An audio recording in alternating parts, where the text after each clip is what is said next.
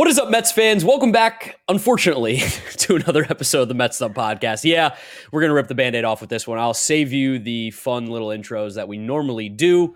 Let's just start talking about the series against the Brewers. It was not great. It was a bad series. Swept for the first time in this season. We know that the Mets also did not get swept pretty much all of last year. I think it was September 14th was their first sweep against the Chicago Cubs. James, it's going to feel weird because I'm not really introing you and I'm not telling people to follow us anywhere. But like I said, let's just rip the Band-Aid off and start talking about what hopefully is the worst series of the entire year. I mean, I'd love to say that it can only go up from here, right? Yeah, I mean, it's hard to go down. First two games of the series, the Mets didn't score a run and give up 19. It doesn't really get much worse than that. The Mets gave up, I think it was 7 homers in the first two games. At the time of those two games, they only had won the entire season. It really, there's a million stats. We can say them all. They're not that much fun. It's just we got just bamboozled in 3 games in Milwaukee. 2 games got bamboozled. Yeah. 1 game lost tight. And we know that the Mets have a horrendously bad history of playing in Milwaukee. We were talking in the group chat, and I was like, every time we go to Milwaukee, it feels like hell. It feels horrible. Like, it's dark in there. Something about that stadium, just bad vibes that I remember. So we asked Johnny Stats, who's not going to be with us on this episode today. Him and Vito are out doing holiday stuff right now. But we asked for some stats on what the Mets have been doing in Milwaukee the last few times that they've been there. And what did it come out to, James, that they've lost 18 of their last 21? Yeah, the Mets are 3-18 in their last 21 games in Milwaukee and had a stretch from 2016 and 2021 where they lost 14 of 15 in Milwaukee. So this place just seems to be a place the Mets can't play baseball at all. So I don't even know how, because in that time we've gone through multiple managers, tons of different players, different owners. And for some reason, when the Mets go to Milwaukee, we can't do it. Even just the fact that we won 2 games in Milwaukee last year, clinched a playoff berth. That was 67% of the wins the Mets have had in Milwaukee in 5 years. 7 years, actually. 7 years. Like, it's ridiculous. Yeah, they just don't play well there. I don't know what it is. I know we saw in game 1, I believe it was Jeff McNeil had a problem with the field, and they spoke about it a little bit more in game 3. Yeah. That Jeff McNeil made a play that was very similar to the one that he made in Miami, where he slid on his knee to try and grab a ball and get around it. And he did it in Milwaukee. And when he slid into the ground, his knee basically just got stuck and the grass kicked up and he basically did a somersault. Could have gotten seriously hurt. So thank goodness he did not. It was a very, very awkward looking slide. But he was screaming at the ground, saying obscenities at it and going, no, I've never seen someone so angry at the ground. But then when they asked him, why was he so mad? He said, I've played here a couple times and made similar plays. And it feels like the grass in the outfield specifically is not rooted into the ground. He goes, it just feels like there's just a ton of dirt underneath it. And it's basically just laying on top of it, which got to imagine doesn't feel great as a player. Also, probably not the reason why the Mets lost that game either. I mean, they just, like we said, they played pretty horribly. There's no way around it. For sure. But when that McNeil play happened, that was a moment of visceral frustration for a team that was already losing by a decent amount. It kind of felt like, no, that doesn't feel good for the rest of this game. And it just bled into the next day and even the next day. I mean, not really the next day, because on Wednesday, the Mets did get on the board first. First, they did start hot versus Lindor, got them on the board early. But it was just, something was off this whole series. Something was weird. Something was just not right. And maybe it was just one of those series where it's just day after day after day, it doesn't feel right. But also the fact that they did have a pretty significant pitching disadvantage for 2 of the 3 games. It was just also the baby Brewers, Joey Weimer. Is it Weimer or Weimer? Weimer. Joey Weimer. I've been saying Weimer for years. So Joey Weimer, Bryce Terang, Garrett Mitchell just became murderer's row. Garrett and Ruth from the Yankees just hitting every single thing out of the park. Bryce Terang might hit 9 home runs entire Major League Baseball career. He had a grand slam off Tommy Hunter that's still going right now. It was just crazy to watch this whole series. I had a friend text me and they're like, dude, you told me Bryce Terang's not that guy. You said you were never about him. I'm like, well, he had never hit a ball 109 miles an hour in the air in his life before until he hit that grand slam off of Tommy Hunter. Garrett Mitchell and Joey Weimer, and even Bryce Terang to a fault, they have all been highly touted prospects. Garrett Mitchell should have been a top 5 pick in the 2020 draft, but he has type 1 diabetes, so he dropped in it. That's why? And he dropped. There was just the diabetes concerns about his health and everything like that. But he was a standout, phenomenal player at UCLA. We got glimpses of it this series where he showed the power. He obviously has incredible speed. Is a phenomenal center fielder. Looks like a very good player for the Brewers' future. And Joey Weimer, 5th-round pick from that same draft out of University of Cincinnati. The dude does very, very specific things very well. He runs really fast, throws really hard, hits the ball really hard as well. And those are all the makings of a good player, and he showed it this series as well. I also believe Terang was either a 1st or 2nd round pick way back when he was taken. He's again These are not this is not murderers row, but these are not talented No. ball players. And we did warn everyone going into the series that the Brewers had made some genuine improvements to this roster during the offseason, namely Jesse Winker, who we just can't seem to avoid. Wherever that guy winds up, he does something to kill the Mets. Whatever is in Jesse Winker's brain that allows him to beat the Mets every single time, we as a society, possibly as a government, should capture it, should analyze it, and be able to try and transpose that to other people we need in competition and anything really in the entire world. Because whatever clicks inside of Jesse Winker's brain when the team on the other side of the field is wearing clothing that just says Mets on it or New York, when the colors of blue and orange ignite something in his freaking brain, they can't stop him. And you just knew every game this series, like, he's going to do something, he's going to do something, he's going to do something. And even he's inevitable against the Mets. And also William Contreras, who's hitting the ball hard, doing a lot of things. Like, this lineup isn't bad. Their pitching staff is good. Their bullpen always has freaky guys you never even heard of before. We're going to throw hammers and crazy fastballs and sinkers and changeups and whatnot. And they think they're a good team. I don't think they're as good as they were these last couple of days. I think 9 home runs in 3 games and scoring 26 runs. Like, that's a little ridiculous, but I think a lot of things went together this series and they just completely downed us. Yeah, the Jesse Winker tweet you put out was funny today about, like, some way, somehow we got to find a way to get him on the Mets just simply so he doesn't have to play against the Mets anymore. It's kind of like when the Mets traded for Kelly Johnson in 2015. That guy killed us so badly when he was on the Braves or any team. Get him on the team. He's got a little magic. I mean, I don't think the Brewers are going to be making a move for Jesse Winker right now, especially if they're competing for a playoff spot looking this good. He looks like he's a big part of this lineup so far. Very, very, very good player. And, it stinks. Brian Anderson, too. I mean, we'll go through it as we go through the games. Brian Anderson, who the Marlins cut for seemingly no reason, he'd be the second best hitter on that roster, without a doubt. And, like, I know a lot of people, like, were giving me crap on Twitter because I said, like, the Marlins cut him for absolutely no reason whatsoever. And basically he said, or people were replying like, oh, he was hurt all the time, he was disappointing. And it's like, yeah, but, like, to give up on a guy who was clearly good and had clearly shown talent before, like, yeah, maybe the change of scenery was also a big thing, and going from a park of Miami to Milwaukee, which is a lot more hitter friendly. But me and you have watched that guy play a lot. And we're like, this dude was always a ball player. This was someone who was like, I can't believe the Marlins of all teams don't want this guy. Brian Anderson had 3 home runs this series against the Mets. Not even the series. Brian Anderson had 3 home runs in 2 games against the Mets. He had 3 home runs his last 140 plate appearances. It's like, you can't even make it up. And, like, he went almost 100 full plate appearances before this series without hitting even 1 home run. It's like, it didn't make sense what was happening. He looked like he was getting around on the ball so well. You never want to say this, but it did feel like there was an element of this series where they almost knew what pitches were coming. Like, there was nothing at all to surprise them. They were taking close pitches. They weren't chasing anything. Like, you could chalk a lot of it up to some of these Mets pitchers not looking great, and we'll start getting into these games specifically now, but it just felt like they weren't surprised by anything. There's not one thing a Mets pitcher could do to get after them, and that started on Monday afternoon with Carlos Carrasco just going out there and just looking like there was something missing. By the time he had left the game in the 5th inning, his fastball was down below 90. His low one was below 89 miles an hour. It never dipped that low in the spring. It never dipped that low last year. He was really laboring through the 3rd and 4th innings, and he still went out back there for the 5th, and then the floodgates just absolutely opened, which was completely just capitalized by the Bryce Terang grand slam off Tommy Hunter, who really had to wear one on his sleeve that day and pitch a couple innings, even though the Brewers just kind of teeing off on him. It was a bad showing. It was one of those games like I just really can't wait for this to end. Game started weird too because Carlos Carrasco on the mound, before he even threw a pitch, got a pitch clock violation because he was taking too long, and he was like, oh yeah, it's my fault. Like, it was a weird start to the game. There was something that happened in the first inning that I wanted to make note of before everything went south, and I was like, oh, this would be cool to talk about when the Mets win this series. Stupid me, little did I know they were going to get absolutely destroyed and swept.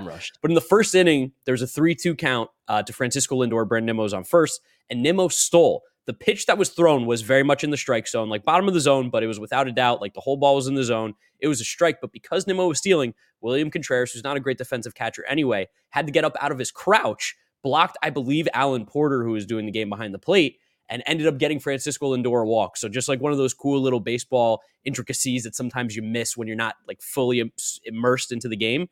But I thought it was very cool. Saved Lindor from a strikeout and got us first and second. Didn't do anything, though. Didn't do anything. As we know, he didn't score any runs the first 2 games. That was pretty much it, I feel like, for the offense in that first game. There wasn't a lot to talk about there. The big story was Carrasco. The velo dropping is concerning, I think, to say the least. Like, at the end of the day, like, you gotta look at it from the outside perspective. And when you see a guy who sits 92, 93, a guy who has been very effective for us in the past, you're going to have bad starts. That's going to happen. Even when you are sharp, even when you're at your best, you're going to have bad starts in a season. Sandy Alcantara lost to the Mets the other day. Corbin Burns had a bad start in this series, the best pitcher in baseball. He's had 2 bad starts so far this year.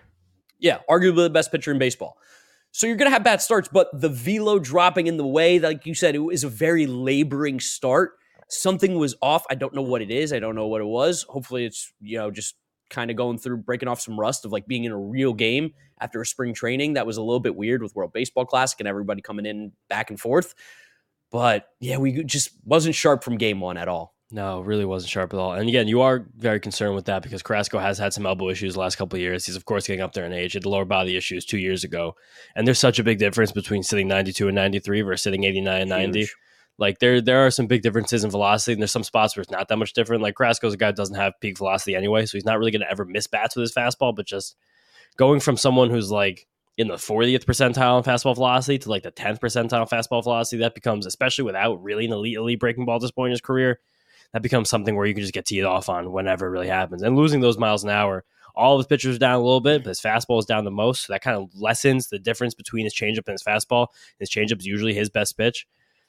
It's not good. Another thing that happened in this game that was really confusing was Dennis Santana, who seemed like he was becoming a bit of a high leverage lay-inning option for the Mets in the Marlins series, pitched for a third day in a row in a game that was 10-0, where I understand that he's probably the back of the high leverage options that were out there in that bullpen between Rayleigh, Ottavino, Robertson, even Drew Smith, and maybe even John Curtis at this point. But for anyone to pitch third day in a row, we were really excited last year by how this bullpen was managed. The fact that there were so few guys who did pitch on back-to-back days.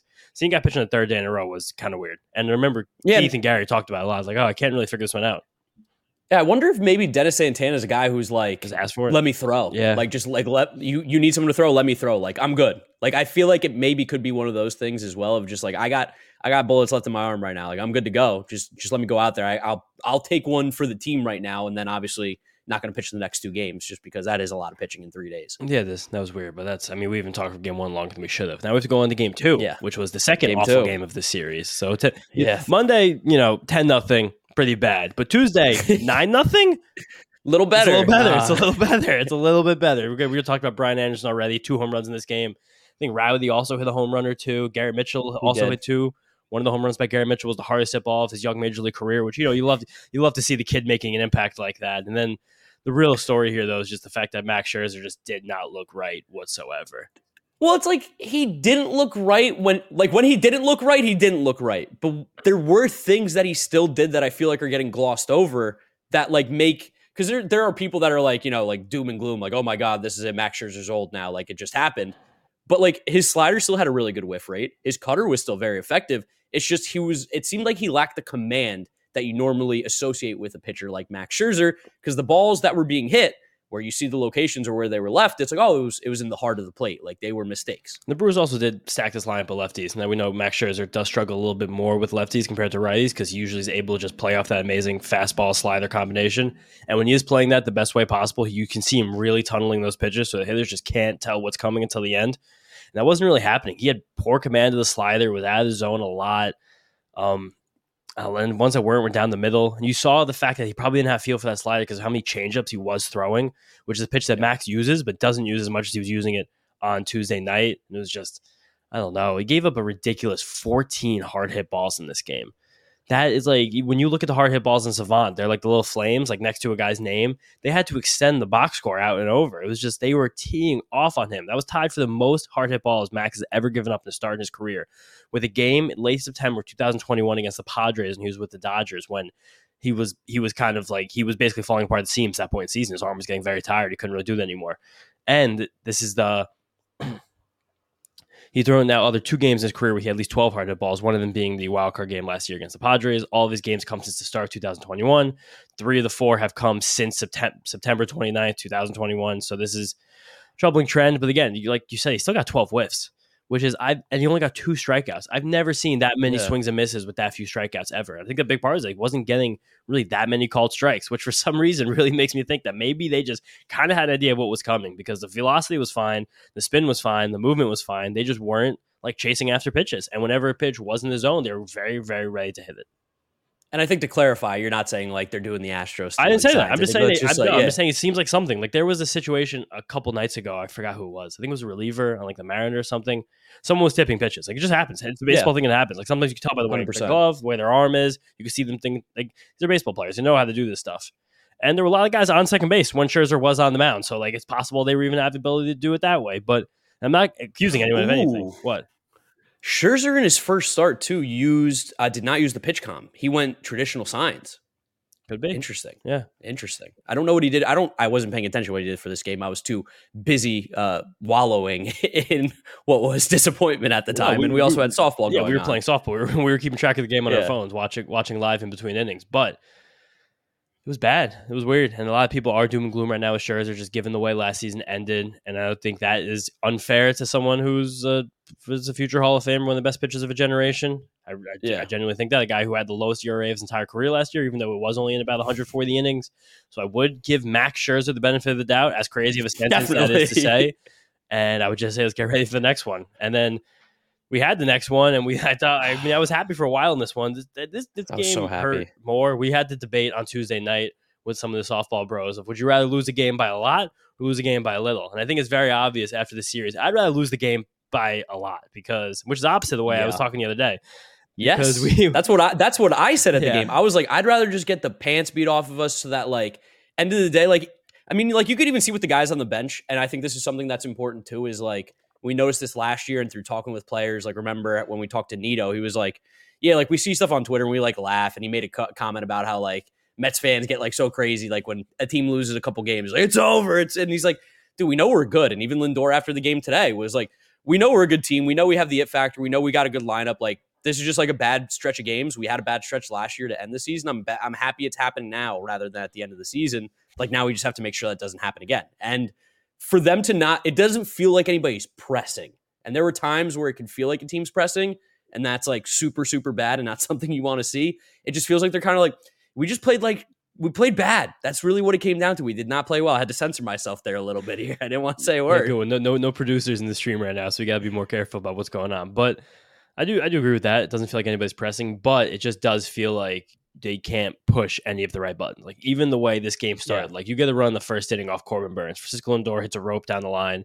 Nice RBI. He had his best game of the young season so far with 3 hits, 2 doubles, 2 runs, 2 ribbies.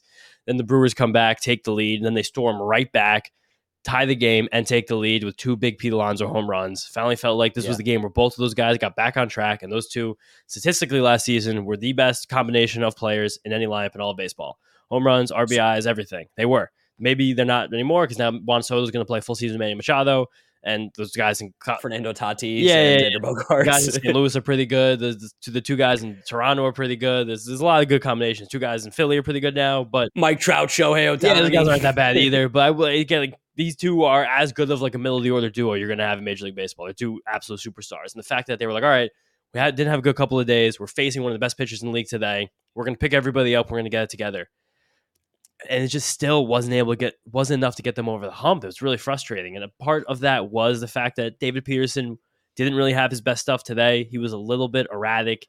Command, he was just wild. He sailed a lot of fastballs, but in the middle innings of this game. And they were talking about in the broadcast too. For some reason, he just wasn't tucking his shoulder, wasn't following through the right way, but there were too many fastballs that were just high and left high. They weren't really able to pick off the top part of the strike zone. Weren't even the spot where you can get a hitter to even think about swinging at. It was just like sail, take a step back, not think about it. And then that led to lots of long counts, lots of 2-2s, 3-2s, 2-1s, 3-1s.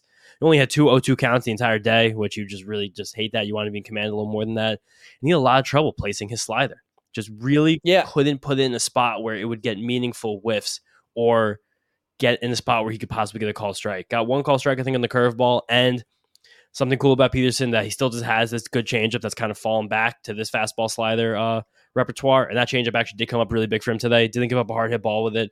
Got a lot of whiffs and called strikes with it. That was a pitch that really did get him to where he had to get through in this inning, to even get through 4 innings, get to that 5th inning when it looked very laborious early. Yeah. So some good, some bad. I mean, it just wasn't a good day. It just wasn't a good place for the Mets to pitch. It's not a place that the Mets can win, really.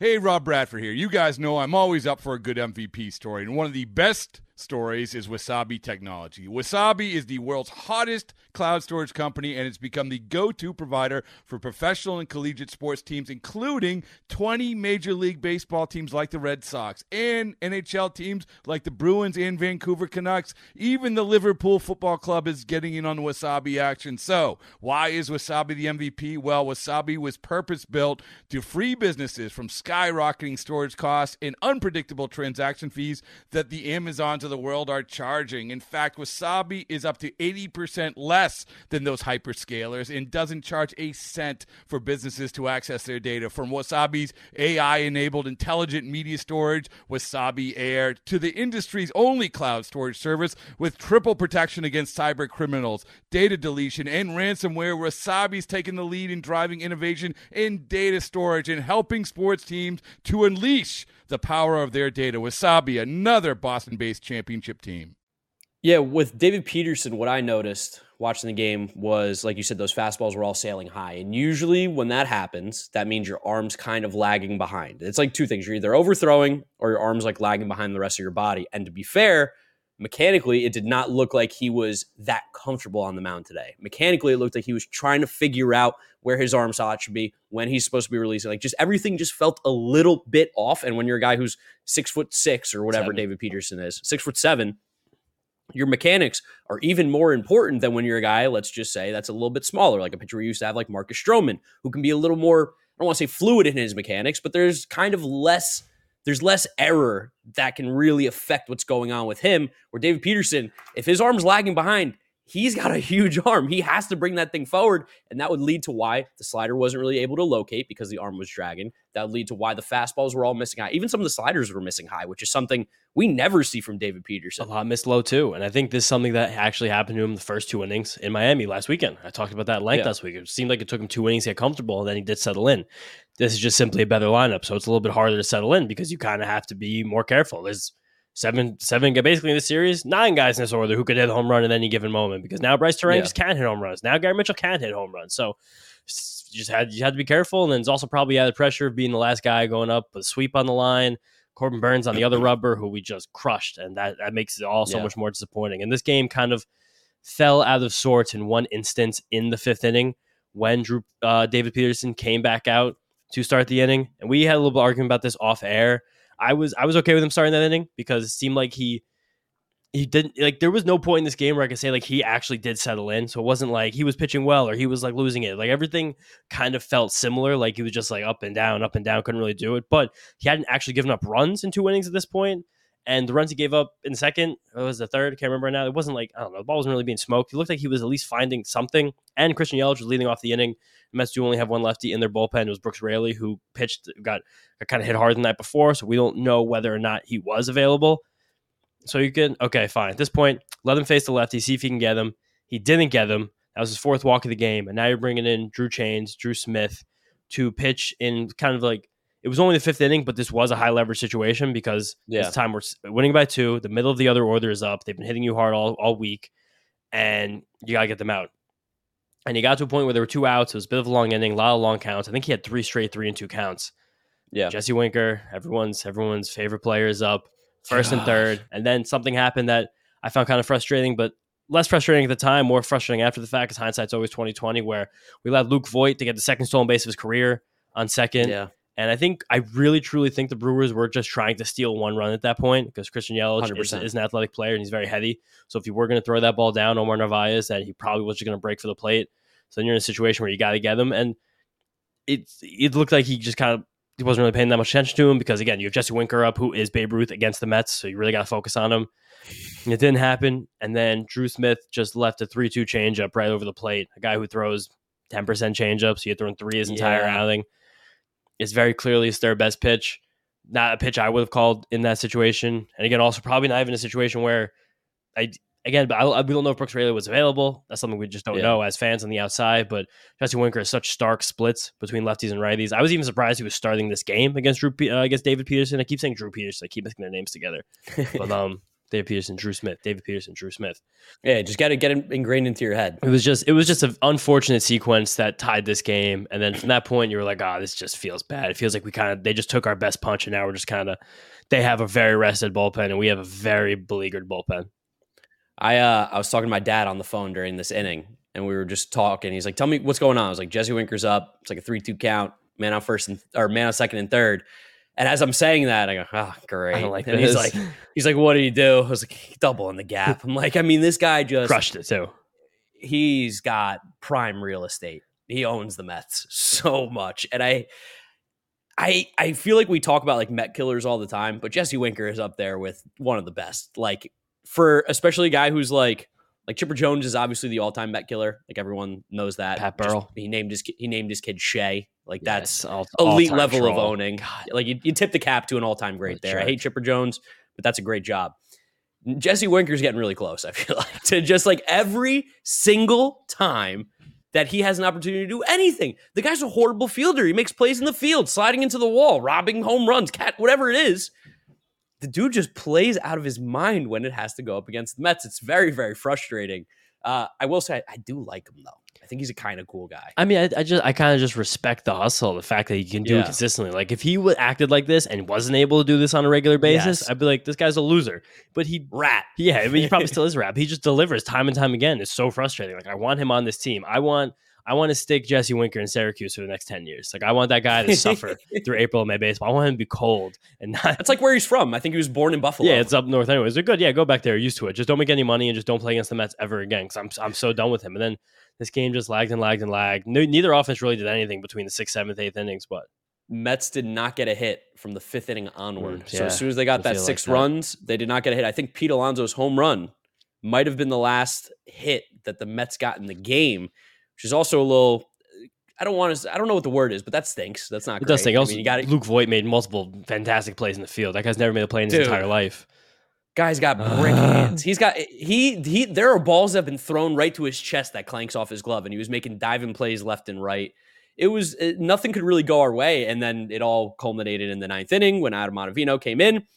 We used David Robertson in the 8th.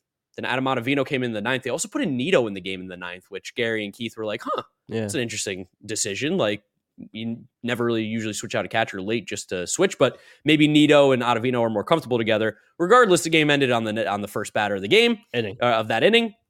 He threw a slider that really just hung quite a bit. Yeah, take a picture of it. It was hanging, and it went right in Garrett Mitchell's happy zone, to which he crushed it, and he knew it was gone the second he put bat to ball. Found out that Garrett Mitchell's wife has not been at the last 2 games. A famous TikTok softball player from the University of Oregon, Haley Cruz Mitchell. Oh. She's not been at the last 2 games, and he has had 3 home runs. And basically, the joke that they've been running with is she's not coming to any more games. Yeah, nor should she. Garrett Mitchell looked like Barry Bonds over the last couple games of the series. And, I mean, Ottavino pitched in the 9-0 game on Tuesday, so being in back-to-back days, like getting that inning in, you want to get guys work when you're losing these games big, but then you kind of think like, oh man, I wish you wouldn't have pitched back-to-back days here. And then, I don't know, he's just not so good against lefties anyway. We kind of know that about Ottavino. He's a fastball slider guy that pitches a frisbee, but it's much harder to use it effectively against lefties. That's kind of his number one shortcoming. But drops right into that zone that lefties love, low and in. Just it's still a phenomenal pitch. Even when it's working, it's just really a lot easier for the lefties to hit than righties. And then we walk out of this series getting swept. It took almost 6 full months for the Mets to get swept last year. And this year it took less than 6. It took 7 games. And that's honestly it feels weird as a fan, having gone through all of last year, like it's such a different vibe. It feels like a lot of Mets fans have kind of pulled their mentality from the end of last year into this year. And so that's a little frustrating because the average Major League Baseball season is about 1,500 innings long when you include the extra innings you get. And the Mets have played 63. That's good for about 4% of the entire season. And there are Mets fans that are freaking out right now. And like, I don't know. It just depends on the day whether a fan is more upset at the hitting, at the defense, at the pitching, at the managing. It goes round and round and round, never ever goes. But that's it. We're in a spot right now where it does feel bad because we did get swept by a pretty good team on the road, but that's still no excuse for it. Actually, the Mets even get swept on the road. Oh, the Mets got swept on the road last year, just Washington, right? I don't. Did they even get swept? I don't remember. I'm blank. No, I think that was at Citi Field again. Yeah, I guess right. Because I think we were at those games. We're like, wow, we just got swept by the Nationals. So the Mets might not have been swept. That was the Labor Day series. So the Mets might not have been swept on the road all of last year. Oh, possible? Atlanta, the last series of the year, of course. Oh, yeah, man. How did I forget that one? Oh, my Yeah, God. well, I know how we forgot that one. We blacked that one out of our minds. We are like, I mean, we went to the event. We got the water bottles. I gave it away. I couldn't have that. I scratched the date off of mine. I still have it, but I'll maybe never I go should back get to rid that of bar it. again. It's the bad juju. It's in the bottom of my desk. I've never used it. I probably gotta get rid of that thing. Might have to sacrifice it. Leave it on the street tonight. And also, I was thinking about that series this week, actually, not for like the same reasons as most people, but just because I remember last year, before any of this mess stuff happened, before we knew how the season was going to ride out, I had bought tickets and like got some like accommodations to like a concert I really wanted to see last year. EDM group I like a lot, Rufus Du Sol, out in like this really cool venue near Seattle called the Gorge. I only play a few shows there a year. It's like this massive amphitheater, like on a mountain overlooking like an incredible lake. It's like apparently like one of the most scenic things in the world. I remember like as we're getting to the end of the season, I was like, there's absolutely no way I can go to this concert. I'm not gonna go there and like avoid like what's gonna happen in this Mets series. I was thinking about that because this week specifically, two of like my favorite musical artists ever in the world. Two neither like as even like well known as Rufus Du Sol. Jungle. They're this like British like funky pop band that play them when we have like, we used to have our porch parties all the time. Yeah. And another DJ group called Pretty Lights. It's like one guy, then his like ensuing band. One of the main reasons I've ever liked electronic music in the first place. They of course are playing 2 shows in New York this September, 29th and 30th, Friday and Saturday, when the Phillies are coming to Citi Field for the last series of the year. I was like, I'm just going to buy these tickets. I don't know what that series is going to look like, but like, I just have to do it. Like maybe I got to switch up the juju. Last year, maybe I just should have gone to my music and avoided the series. Maybe this year that'll just make the Mets play better. But it's funny that this happened the last like 48 hours. I got them both. And I was thinking like, wow, why when the Mets play their biggest series of the year is like when my favorite musical artists play cool concerts? Like, why is that the case? I'm like, whatever. I'm going to buy these tickets. I might sell them. I might go. I don't know what's going to happen. I don't know what's going to happen, but just weird like deja vu happening. I also noticed something from this game too that was interesting about Pete Alonso was that he hit the 2 home runs today. I had to bring this up because like when I heard it, I was like, Pete, come on, man, what are we doing? So Pete last year used an axe handle bat. I don't have an example because I never used an axe handle bat, never had one. But essentially the way that the handle is more of like if you were holding an axe that you'd be chopping a tree down with. And what that's supposed to do is it gives you leverage and makes the bat kind of whip a little bit more so you can get a really top-heavy bat, a heavier bat, but swing it as if it's a little bit faster because you just get a little more leverage, a little more like whip on it. So Pete had been using that. This year, he switched to a hockey puck knob, and I watched the video by the people who make his bats. I believe it's Dovetail Bats. And that is to more evenly distribute the weight so that the bat speed, in theory, feels more even and you can get a quicker bat. So Pete had been using the hockey puck knob all year long. Hadn't necessarily been playing that great. He went back to his old axe bat and he hit 2 home runs today. I'm like, hey, Pete, don't change it up. Let's keep it with the axe handle thing that's worked your entire career, please. And shaved the mustache. Yes, and he shaved the mustache too. He kept the beard though. Yeah. We saw Pete Alonso beard, I feel like, for the first time ever. He usually just goes with the stash. They had the beard. Do you think he shaves the beard? He played well, but they lost. Does he shave the beard? No, I think you probably keep it. He hit 2 home runs. Like if he would have hit maybe 1 home run, possibly, but he hit 2 home runs. And also, I just went back and checked last year. The Mets were not swept by the Nationals. They lost 2 games of 3 games at Labor Day series. They lost 2 in a row though. That was the big one. And they were swept. Yeah, Chicago at home. The series we were at, all those games. That was miserable. And then the Atlanta series at the end. So the Mets were swept twice last year, and didn't happen until September 14th for the first time. Hey, you know what? How'd the Mets finish last year? It depends who you ask. They didn't. Yeah, they win the World Series, right? Playoff series. So yeah, not that cool. I don't care. I don't care how many times they get swept as long as they make the playoffs and win. That's to me the end result Phillies, last year. Phillies were swept a ton last year. They went to the World Series. They were they were horrible in the regular season. That team was terrible, and they're looking pretty terrible right now too. If you any solace as a Mets fan, if you hate the Phillies as much as I do in the city of Philadelphia, at least you're not playing like them. They're 1-5 going into their next series and have looked atrocious. They can't hit, they can't pitch, they can't do anything. No, they can't. And I just had something else I was going to say. I lost it. Cubs sweep. I don't know. I can't. This series just sucked. Like I'm drawing all blanks right now. It was miserable to be a part of. Luckily, we do have opening day coming up. Yeah. I also love it. I'm kind of okay. I know it kind of foils our plans a little bit here, but I'm kind of okay that Thursday got rained out because maybe the boys just need a little rest. They've been on the road. They've been in Florida. Get to come back to New York, relax, get in your apartment, get in your house, whatever they're doing. Feel like you're at home. Maybe get some good home cooking from the wife or whoever's making the food for you. Or make it yourself. Relax. Or make it yourself. Maybe Mark Canna, I'm sure, is a great cook. If I had to bet anybody, it's got to be Mark Canna. But I like that they're going to have a little day off, and we start on Friday with the home opener. Of course, we're going to be at that game. So you guys know the estimate. It's coming up. We're going to have the video out for you guys after this podcast release. It should be out on the New York Mets YouTube channel within some time on Thursday, we assume, or at least before the home opener. We will be doing a live stream, though, I believe on Friday with the 7 line at their tailgate. So if you guys want to come hang out and, just see the live stream in person, come see us. We're going to be at the Marina, I believe is where they do the tailgate. Live streaming, talking about the Mets. We're apparently going to be, on the screen at the stadium too, which will be awesome. And YouTube. And you'll be able to see whether it's me or James in the tuxedo, which is going to be, it's going to be crazy. It's going to be nuts. It's going to be nuts. Someone's wearing a tuxedo to a game. Yeah, this is going to be funny. I'm excited for opening day. I really, really wish they would have won this game just to dampen the blow a little bit, because I just feel like the Mets fans are more ornery than usual right now. Like, what? I have an announcement. Nobody better boo at opening day. If someone boos at opening day, you should be ejected from the stadium. There's already the name will never be named on this podcast because we're better than that.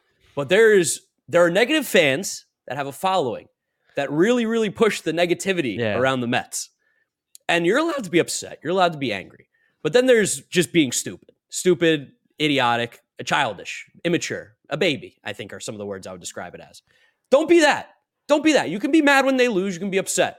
But don't bring that negative energy to the stadium. We need positive vibes so badly after having one of the worst series we've had in a very long time. And it's at the start of the season. A lot of people are angry. A lot of people are ornery. Just calm down, relax, have a beer at the game, get a hot dog, enjoy. Friday's going to be much better weather than it was going to be on Thursday. Enjoy the sun if it's going to be out. No boos, though. Please, for the love of God, do not boo anybody on opening day. Can I give a microcosm for I think how crazy and how poorly Mets fans are probably taking the beginning of the season right now? Yes. So our friend Michael Marino at Marino MLB on Twitter, he's our boy, also a fellow Buckeye. Shout out Mike. Legend. He put up a poll today at 5:13 p.m. Which starter will be the best for the Mets the rest of the season? And there were 3 options in the poll: Scherzer, Verlander, Senga. I want you to guess right now. Make the numbers equal 100 between these 3 guys. How do you think Mets fans voted? Who's going to be the best starter the rest of the way? Scherzer, Verlander, Senga. How do I think it should be, or how do I think it was? How do you think it was? What do you think the results are right now? This isn't a crazy sample size, 335 votes as of recording right now. Okay. I want you to guess. Give some ranges even of these numbers. I think they picked Senga first, and I think Senga's going to be like 37%. Who do you think second? Who do you think third? Give me some numbers. I'm going to go Verlander second and Scherzer third. And I think they're going to be... What numbers do you think for Verlander, like Scherzer? Verlander's probably going to be like 35, which I think puts me at 72, which means Scherzer's like 28. I think they're all relatively close. Can I blow your mind right now? Yeah, blow my mind. You were right in your first instinct that Mets fans did vote 49% for Senga to be the best Mets starter of the rest of the season. 49. I mean, Senga looked great, but that's... 49. He pitched against the Marlins. No, nobody's listening to us. Yeah. Nobody's listening to us. No one ever listens to us. No one. Next was Verlander at 43. So now if you're doing your mental math right now, that left 8%. Was that like 12%? 8% for Max Scherzer. What is going on? Where are we? We're freaking out. People are really freaking out right now. It was a bad series, but again, I'm going to give... Remember how many games we won in April last year? A lot. It didn't do anything for us in September and October. Didn't mean anything. Our friend Nick... I used to be a guy who was like, wins in April matter just as much as September and October, and they do. Theoretically, they do matter exactly the same. But at the end of the day, as long as you make the playoffs, that's all that really matters. I don't care when the wins come. If Trevor Williams didn't pitch in the 9th inning against Juan Soto last April, things could have been a lot different. I'm going to go back to that every single time. But it is true. Like, this team was so good last year in the regular season. Everyone was like, it didn't mean anything. And now the second they started losing regular season games, it was like, this team sucks. It's like, you can't have it both ways. You can't be upset about everything. I know some people want to be upset about everything, and there's a lot of content creators out there that kind of push this narrative that you should be upset about everything because that's what feeds into their machine. And that makes sense. If that's your content strategy, that's your content strategy. However, just not going to be ours. 4% through the season right now. It's April 5th. I don't even think last season started by this date. I think last year's opening day was the 7th. I think it was like the 10th or the 11th because I think I dropped my predictions on April 10th last year. I want to say it started like the 12th. Last year, Mets opening day I was right, April 7th. Thursday, April 7th. Tyler McGill beat Patrick Corbin. April 7th. So 1 year ago, the Mets had played 0 games. And right now, the season's over. Season's over, guys. 4%'s been played. Pack it up. Trade everybody. Do that. That's the take some people are having. We're not going to ever have those takes. If you're looking for that from us, I apologize. You're never going to get us being doom and gloom 4% through the season. We might get upset if we're looking halfway through the season and things are not looking great, but 4% through, not going to happen. Something that we do have to talk about too, estimate. I lost in like the first 3 innings of the first game between Carrasco, Canna, William Adames, I think, or William Contreras got one. It was 3 within the first hour of baseball. Yeah, which unbelievable, because I thought they would, like, around baseball, I thought it was going to be a lot tighter. Still happening all over the place, which is crazy. Manny Machado got ejected for it, the first player, ejected for a pitch clock violation, arguing the other day, which is just absolutely asinine that the umpire ejected a player over arguing about the pitch clock. Like, dude, get over yourself. Come on, Ron Culpa. I mean, Ron Culpa, no, Ron Mea Culpa is Howie Rose likes to say. I mean, those umpires know people are paying their money to see them. Yeah. Like, that's what just the umpire show. That's what we're here for as baseball fans. We want the umpire make a call, but we have to. Ooh, maybe that's the estimate punishment. Maybe we have to dress up as an umpire to one of the games. That's not a bad one. I'm still rooting for sing the national anthem. So that would be like amazing. We're gonna run that one up the flagpole. Let you guys know about that. We've also gotten some pretty good estimate recommendations in the inbox and on Twitter. So if you guys have any good ideas for punishments you want to see Mark and I do after the All-Star break, hit us up. My DMs are always open. Mets, just tweet at Mets stuff, tweet at any of us. Like we're paying attention to stuff. I, of course, am paying more attention because Mark has 70,000 followers. I have a little under 6,000 followers. So there's a much better chance I see your stuff. So I will bear that burden of like hit me up with the punishments and I'll see it. It's also better to tell me the punishments because Mark's gonna be doing them anyway. So it's better off you filter them through me. Come on. And that's kind of part of the game. But the estimate for this series, again, John's out celebrating right now, so he's not involved. But it's going to be stolen bases in the Mets-Marlins series. It's a 3-game series. Jazz Chisholm might be hurt, who's a guy who does usually steal a lot of bases. John Birdie's going to be playing. We all know he likes steal base against the Mets. Starling Marte has been very active on the base paths early. We haven't seen Francisco Lindor get active on the base paths early, but I'm sure he will get there. And this team's going to have to win some games, so I think they might be pretty aggressive. So, stolen bases this series, 3 games. We were talking about that. We get to see Jazz Chisholm play center field against us early twice. He's going to be hurt. They're going to play a real center fielder. Jinx that one. I mean, you've got an unbelievable talent at this. Like, crazy. It's truly special. It is. It's magnificent. Right, let me crunch some numbers here. Okay, I like that. Crunching I like numbers? that. I like what I'm seeing. Oh, I'm crunching numbers. That's not that guy. Cool. I'm going to go with. Well, don't say it. How many games have Mets have played? 7 games? Mets have played 7 games. Mets have played 7 games. And I think the Marlins have played 6, 7. They played 7 as well. I'm going to go with this number right here. I wrote it so small on this piece of paper. I got shockingly small. I got my whiteboard out. I'm pretty excited about it, honestly. Yeah, I mean, that's pretty official. So we're just going to go 3, 2, 1 when you're ready? Yep. 3, 2, 1, flip. Bang. Oh, 4. Great. Oh, what do we do? Incredible. Now what happens? All right. Okay, now this is unprecedented. The first time we do an estimate without the guy who created it, John, the guy who'd be able to come up with a tiebreaker, we come up with the exact same number. This is unbelievable. Want to say who gets the first stolen base? Maybe. I was gonna say it was gonna be kind of maybe who gets like what team gets first stolen base? Player. Oh yeah, I guess it could just be. Then we're both wrong. That's a 1 in. Oh God. I think what we should do now is we should add on. What was the last estimate, which was pitch clock violation? Add that number to this number. Okay, so I have 6 and you have 7. Yeah, so cool. Down. We're putting both of those together: pitch clock violations and stolen bases. Oh, right. You don't like that one? What do we do then? Do you have an idea? This is great podcast. I think we just add. We have to add something to stolen bases. So stolen bases plus. Man, I have an idea. Okay. Actually, it's not going to help at all. I was going to say stealing third counts as 2, but it doesn't help us all. It doesn't help at all. We have the same number. There's no solution. God, damn it, there's no solution to this. You want to know why I picked 4 too? The Mets have stole 6 stolen bases this year. The Marlins have stole 2. I picked the number right in the middle. Nice. I picked 4 because I thought you would pick 5. Interesting. You know what we could do? Here's what we could do. What can we do? Here's a solution. We are going to have another podcast that comes out Friday sometime before the Mets play a game. We could add some estimate to that. Maybe we can get Darren involved. Maybe there can be some kind of activity we do with the 7 line to maybe put something out with this. We could have a conversation with John in between them because now there's just bad podcasting. I was confused as to coming up with a pre-tiebreaker. This is why the producers need to be around. This is why we can't do this by ourselves, James. No, this is exactly why. Yeah. This was a nightmare. So this was a nice try. Also, we're going to preview the series and especially Friday's game much more so on the live stream Friday. So you guys make sure you check that out. You get the series preview. It's also going to come out as a podcast.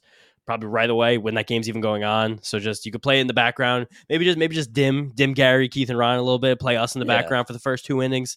It'll only be about 20, 30 minutes, so it'll be easy getting out and put Darren from the 7 line too. If you guys keep track of him, follow him. Yeah, I don't really have another answer right now to do this. I mean, we could just talk about the Marlins series briefly, real quick, because like we said, we're going to do it a little bit more in depth in the live stream. That will be an episode. Pitching matchups. Tyler McGill is still pitching the home opener, which is now moved to Friday. So it should be McGill, then it's going to be Senga, right? Yep. And then Carrasco? I guess, yeah. I mean, that's who would make sense. Carrasco would be the Sunday guy. So Carrasco would be Sunday. And then for the Marlins, they just went Alcantara and Luzardo. So their next pitchers should be... Who pitched today for them? Today was Luzardo. Yeah. So is it going to be a combination those are the two we're going to miss, which is pretty cool. Yes, which is nice. Love that. Yeah. Love that. Good juju right there. Then we're going to see Trevor Rogers. I know Johnny Cueto left the last start with an injury. I was not sure of his status. Yeah. And who's the last guy in the rotation? We can't think of right now. Edward Cabrera. Yeah, Edward Cabrera. All right, so then I guess we're getting Edward versus McGill on Friday. And Daniel Castano is back up, so that will probably be the other starter because I'm looking at their active roster right now. I think Braxton Garrett got sent down. He pitched out of the bullpen last week, so maybe. Okay. So I think it'll be a combination of either Braxton Garrett or Daniel Castano. I think pitching in Castano, or is it? Does he got the little N? He's got an N, yeah. Okay. Yeah. Daniel Castano, big card guy, apparently. Fun fact. Also, when we were walking in the tunnels last year, saw him taking a phone call. He answered a phone call from like a spam telemarketer, and he was astonished. Like, how'd you get this number? I was like, dude, just hang up. You don't need to answer this phone call. That's kind of funny. It's how people get numbers. That's the theme of the week. Guys, thank you so much for listening to this, unfortunately, depressing and negative episode. I don't know. We weren't negative. We were just... No, we had some fun. We had some laughs, some goofs, some gaffes. Hopefully you guys enjoyed it. Hopefully the next episode will be a lot more cheerful, a lot more happy laughs rather than sad, pitiful laughs that we have been giving ourselves this episode. But we really do appreciate any of you that are listening to this right now. You guys are the best. Make sure you follow us on all our social media at MetsUp on Twitter, Instagram, and TikTok. If you're looking for the YouTube version of this, it's on the New York Mets YouTube channel. You can go subscribe over there so you don't miss out on any of the content. If you're listening to us, Apple Podcasts, Spotify, Google Podcasts, Odyssey, download, subscribe, drop us a rating, drop us a review. We really do appreciate it. Follow James on Twitter at James_Shiano. And follow me at GiraffeNeckMark with a C. Thank you guys for listening and watching, and we will catch you on Thursday, hopefully. Friday, hopefully, for the live stream of the home opener. Catch you Sunday for the regular episode, and tomorrow or even later today, you should be seeing the estimate finale to find out who wears the tuxedo. Good luck to whoever it is. That's all I'm going to say. Good luck to whoever it is, and we'll catch you guys in a couple days. Peace out. Peace out. See you guys next time. We'll be in the park Friday and Sunday. Hit us up for stickers, or if you want to just hang out and chat.